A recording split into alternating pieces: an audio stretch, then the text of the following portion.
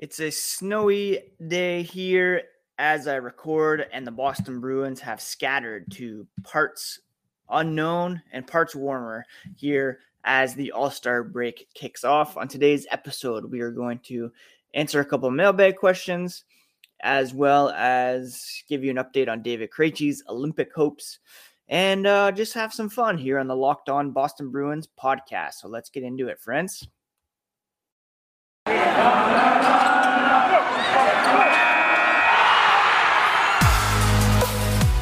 You're Locked On Bruins, your daily podcast on the Boston Bruins. Part of the Locked On Podcast Network, your team every day.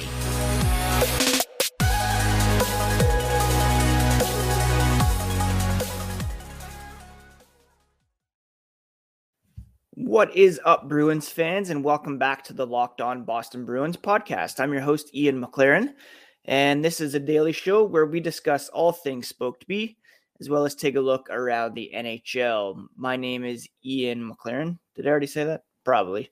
And I want to thank you so much for making Locked On Boston Bruins your first listen every day. The podcast is free and available on your audio platform, whether you use Apple, Spotify, Stitcher, Google, Pocket Casts. Each new episode automatically added to your feeds for you to download, listen, and enjoy. If you could also rate and review, that would be so very much appreciated. The podcast is also available in video form on YouTube. Those of you watching can get a look at my sweet meth bear toque that I'm rocking today. And please feel free to comment there and keep the conversation going. For those of you who may be new to the podcast, I am a lifelong Bruins fan, and I have been writing about this team since, the Joe Thornton trade, I think, was the first event that caused me to sit down at my computer and madly tap out some feelings. I worked for 5 years as a full-time news editor for The Score, covering the NHL, covered some Canadian Hockey League junior prospects for SB Nation, currently write for Owner's Box, and also host this podcast. And I'm very excited to talk about the Boston Bruins with you each and every day. Now, yesterday I posted a call for some mailbag questions. Before that, I tweeted out a GIF of Linus Ullmark, Jeremy Swayman with their now famous post-game hug that the NHL has jumped on and started tweeting out. I said, I love Tuukka Rask with all my hockey heart, but the joy this hug brings me after Bruins wins is very real. And Art Bowline asked, would love to see a story on the origin of this post-game tradition. I did a little digging, and I think it just comes down to this being a supportive tandem right from the very beginning. Lauren Campbell of Nesson, who's also the host of the Locked On Red Sox podcast, she posted something back in September talking about how after Linus Ullmark signed a 4-year contract with the Bruins, pairing him with Jeremy Swayman while Tuukka Rask faced an off-season hip surgery rehabilitation process, Ullmark immediately texted Jeremy Swayman, reaching out. He said felt like it was the right thing to do. I wanted him to feel we're in this together. And Swayman certainly appreciated the sentiment. He said, I think that was one of the coolest things. Just great for an older goalie or a player in general to reach out like that. Ullmark, he's older than Swayman, but he's not, near the end of his career by any means. He's only 28. And that really made an impression on Swayman and helped to form a positive relationship early on. And Swayman expanded on that near the beginning of the regular season. Swayman was asked about the competition, quote unquote, that was developing between himself and Ullmark in net. Swayman said, this is per Ty Anderson of 98.5, the Sports Hub. We are teammates. That's the best part about it all, Swayman said. We want what's best for the team. Everyone that wears the Spoked B knows the same thing. It's a high competitive locker room. We understand that if we compete against each other, it's only going to make the team better. And that's their mindset. So it's that, kind of internal competition, pushing each other, but in a positive way, not in a way that, pits one against the other, but it's team first, what's best for the team. And, we saw that early on where Ullmark, new to the organization, struggled a bit off the top. Swayman started opening night. He was strong out of the gate. And then Ullmark started to get better and better, a bit more comfortable. Swayman took a bit more of a back seat, but you still saw every game, or every win anyways, that hug emerge. And I did look back at where it started, and I believe it goes back to opening night. Swayman and Ullmark did not suit up together for wins in the preseason. The season opening game was played back in October against the Dallas Stars. A couple days after, Swayman talked about that competition and just doing what's best for the team. Swayman got the start on opening night. He made 27 saves on 28 shots, 964 save percentage. And sure enough, if you look at the game or go rewatch the game, go to the end, the NESN broadcast, you can clearly see all the Bruins line up to give Swayman some props after the game. And Ullmark stops in front of him and reaches out his hands. It's not as pronounced as it has become, where they, skate out to each other, pause, raise their arms in a huge way and give each other a hug. But it was there as early as opening night. And again, I love Tuukka Rask. He is arguably the best goalie in franchise history, one of the best in the NHL over the past 10, 12 years. I wish him the best in his quest to come back and be a high-level goalie again for the Boston Bruins. But at the same time, this relationship between Swayman and Ullmark has been a highlight for me as a Bruins fan this season. It's taken off around the league. People who aren't Bruins fans think it's great.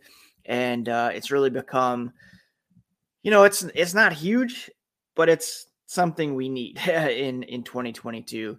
Life is difficult. And to see these two guys just support each other in that way after a win,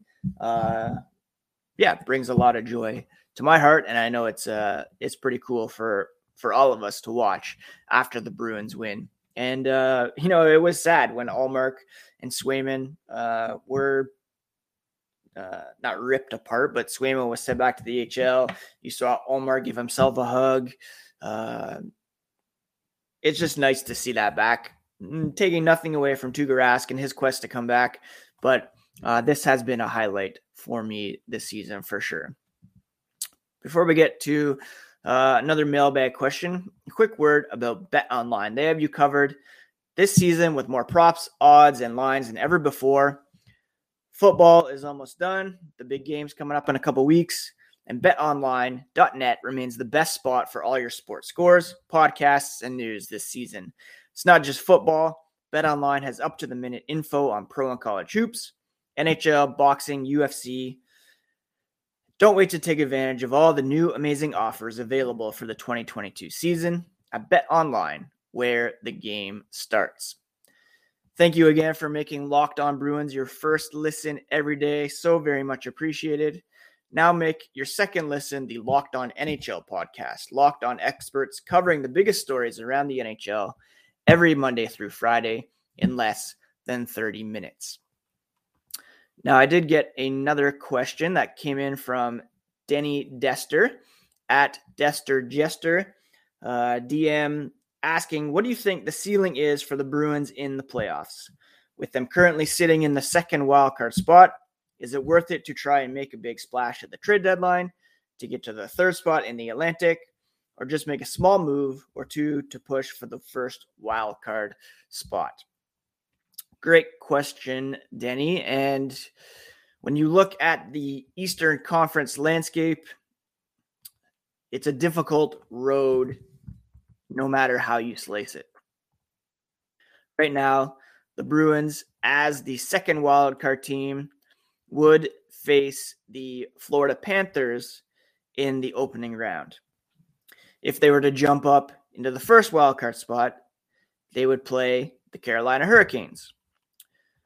Those two teams right now, in terms of point percentage, are second and third overall in the NHL, with Carolina actually having an advantage over the Panthers. They're 5 points back of the Panthers for first in the East with 5 games in hand.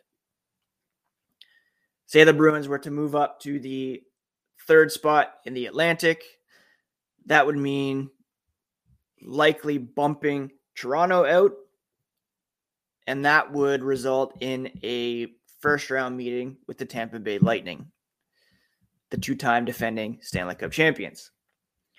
Highly unlikely that the Bruins would jump up to second, or that Tampa would fall to a wild card spot to set up a meeting with the Toronto Maple Leafs. We all know they have had success against that team in the past. So those are kind of the most likely first round meetings for the Bruins right now. Either you play the Hurricanes, the Panthers, or the Lightning. All three teams are elite level teams in the NHL this season. So it's going to be hard to get out of the first round, no matter how you slice it. Now, having said that, the Panthers, they're unproven in the postseason. Toronto, Florida, the only two teams not to win a playoff series in the shootout era. Now, the Seattle Kraken will join them there. Hurricanes, the Bruins beat in the playoffs a couple years ago in the bubble. Frederik Andersen, we all know, has been vulnerable in the postseason in the past. So yeah, I really don't know what to make of their playoff prospects at the moment. I don't think it really matters right now where they finish, but I do think they will make a big splash at the trade deadline, not in order to, move up or down in the standings, but just to give themselves the best shot at playoff success. So we'll have to see what exactly that means. Fluto Shinzawa posted an article this morning on The Athletic. What I'm hearing about Jack Studnicka, Urho Vaakanainen, and the Bruins' top trade need, which, according to one NHL source, said it's so obvious what their need is, and that is second line center. One NHL source said they like Studnicka, wouldn't mind him on whatever team they represent. Don't think he's a number 2 center, maybe a number 3. Erik Haula has been playing that position before going out with COVID. Thomas Nosek filled that role the other night. Charlie Coyle has started there, but he's probably best suited as a third line center. So the Bruins have themselves kind of 3 bottom 6 centers there in the mix with Coyle, Nosek, and Haula. Their most pressing need, Shinzawa writes, is a number 2 center for this season and years beyond. Who knows if they might need a number 1 center past this season as well, depending on what Patrice Bergeron does. He mentions Claude Giroux in the mix to fill the role this season. Maybe JT Miller from Vancouver to become a guy that is here for quite some time. Obviously, David Krejci has moved on. Patrice Bergeron, he's going to say goodbye at some point. He's playing well right now, but he's only signed through this season. Doesn't want to talk about it. Studnicka has not developed as the Bruins expected this season. Shinzawa notes 0 goals, 1 assist in 5 NHL games. Strength in battle areas remains lacking. He has been seeing some net front work on the power play in Providence. That's where he needs to get stronger, below the circles. Man strength, they said. The Bruins have to determine whether Studnicka can rebuild his game, help the big club when he's ready for full-time NHL play. If not, he could be a trade piece. And Urho Vakanainen could also fit in that role as well. The same NHL source who said they like Studnicka said, what is Vakanainen? What's his ceiling? Could you put him out there in the playoffs? The left side was a weakness last year. His status is unknown because he suffered an apparent upper body injury in the game against Seattle the other night. It seems as though both these guys who were drafted quite high, Studnicka in the second round, Vakanainen in the first round, they are solid pieces for the future, but the Bruins are in win-now mode with Patrice Bergeron still in the mix. And maybe one or the other could help them get there.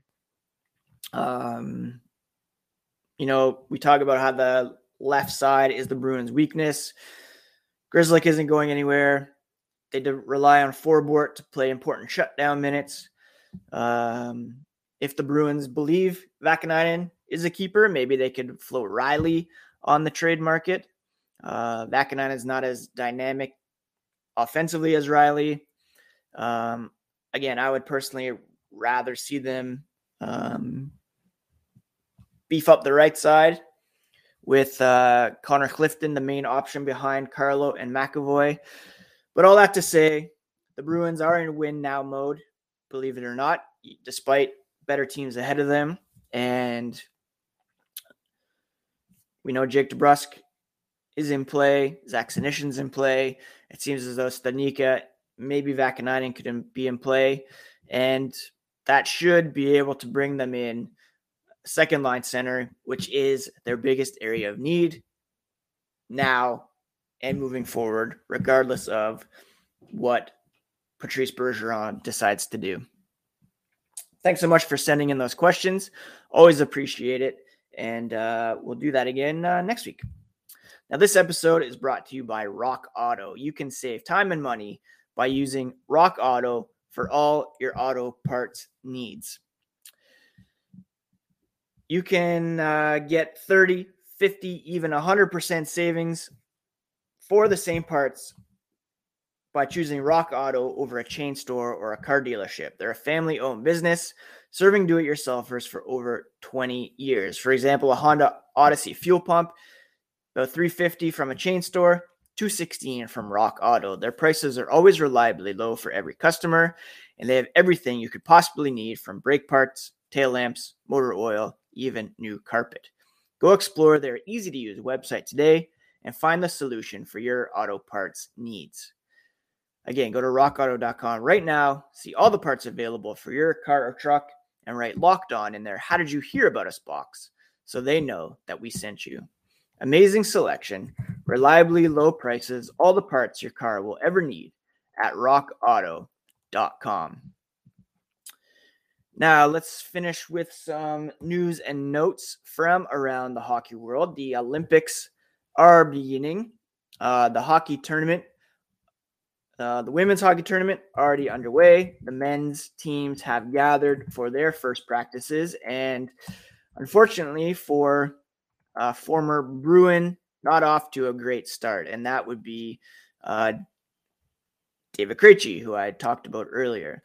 David Krejci, according to Stephen Wino of the Associated Press, tested positive for the coronavirus upon arrival in Beijing, missed the team's first full pre-Olympic practice.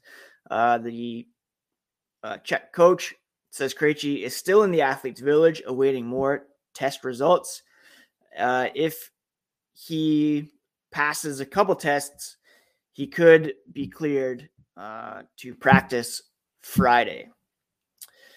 Krejci is, he's going to be retested tonight, retested tomorrow morning, and they strongly believe that he's going to join practice tomorrow. So hopefully that indeed is the case. Krejci, of course, decided to move home to play for his hometown team in Czechia and is representing his home country. Very strict COVID protocols in China, in Beijing. If I listened to a podcast yesterday from a reporter who's there, you're quarantined in your room. They put packing tape around the doors. And hopefully he is able to be cleared and practice with the team. That would be really disappointing for him to not be able to play.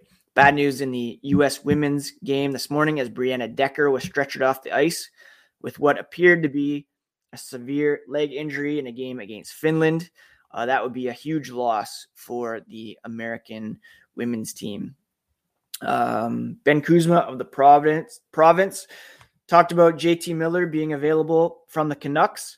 The Bruins and the Rangers are believed to be among the clubs linked to Miller.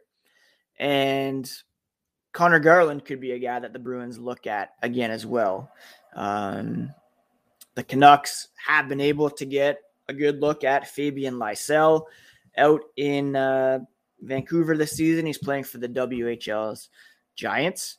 Would the Bruins be willing to part with probably their best prospect at the moment, or their highest ceiling prospect, in order to bring in Miller, perhaps Garland, who will be around for a bit of time? That's a big ask, and we'll have to see what Don Sweeney is willing to part with here to improve the team now, if he's willing to give up a lot for the future.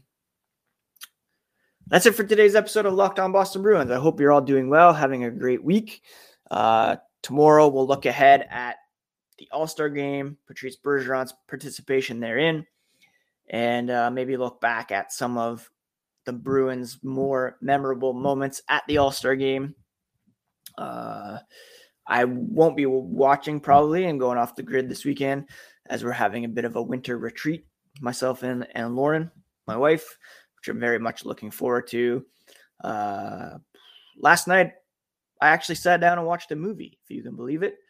I want to see the newest James Bond, No Time to Die. I hadn't yet seen Spectre, so I pulled that up and watched that. And it was all right, pretty good. I'm looking forward to seeing the last one as well when it becomes available on video on demand. And might check out the Pam and Tommy miniseries on Hulu tonight as well. All right, friends. I hope you're all doing well. Thank you so much for listening to Locked On Boston Bruins. And we'll be back tomorrow to wrap up the week here on the podcast, part of the Locked On Podcast Network, your favorite team every single day.